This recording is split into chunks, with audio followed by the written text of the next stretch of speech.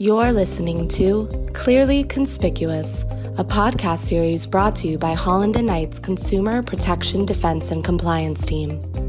Here at Holland & Knight, we have the working knowledge of how federal and state agencies operate and how courts address consumer protection issues. Consumer protection laws and regulations impact every dimension of business. Aggressive federal and state agencies are getting the attention of senior executives who are concerned about risk management, compliance challenges, and high-profile governmental inquiries. Holland & Knight's Consumer Protection Defense and Compliance Team has the experience, knowledge, relationships, and platform to effectively work with our clients to address these issues. Good day and welcome to another podcast of Clearly Conspicuous. As we've noted in previous sessions, our goal in these podcasts is to make you succeed in this environment, make you aware of what's going on with the authorities in consumer protection, and give you practical tips for success. It's a privilege to be with you today. And our topic is Celebrity Endorsers Beware. Today, we analyze the recent orders for permanent injunction, monetary judgment, and other relief against Nudge, LLC, Dean Graziosi, and Scott Yancey, brought by the Federal Trade Commission and the Utah Division of Consumer Protection. The complaint alleges that these individuals and companies used false promises to sell consumers a series of expensive real estate investment training programs.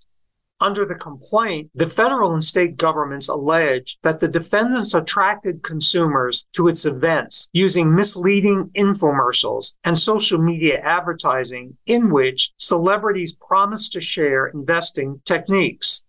Defendants represented that if consumers purchased their products and services, they would gain access to special tools that would enable them to become successful real estate investors. According to the complaint, the defendants would ultimately not provide such products or services and would merely pitch additional training programs that could cost as much as $30,000. Also, the complaint alleges that most consumers who purchased the defendants' products or services did not become successful investors at all, but instead struggled to even recoup the money they spent.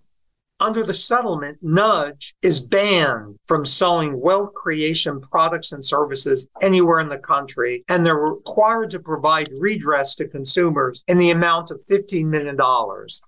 Moreover, Graziosi's settlement includes a monetary penalty of $1.25 million, and Yancey's settlement includes a monetary penalty of $450,000. So here's the key takeaway. The foregoing orders instruct that celebrity endorsers, in addition to the companies and principals, can be liable for consumer protection claims. The settlements with Graziosi and Yancey are the FTC's first monetary settlements with celebrity endorsers. Please, let me say that again. The settlements with Graziosi and Yancey are the FTC's first monetary settlements with celebrity endorsers. And this introduces an increased risk for celebrities and companies who desire to enter into advertising partnerships.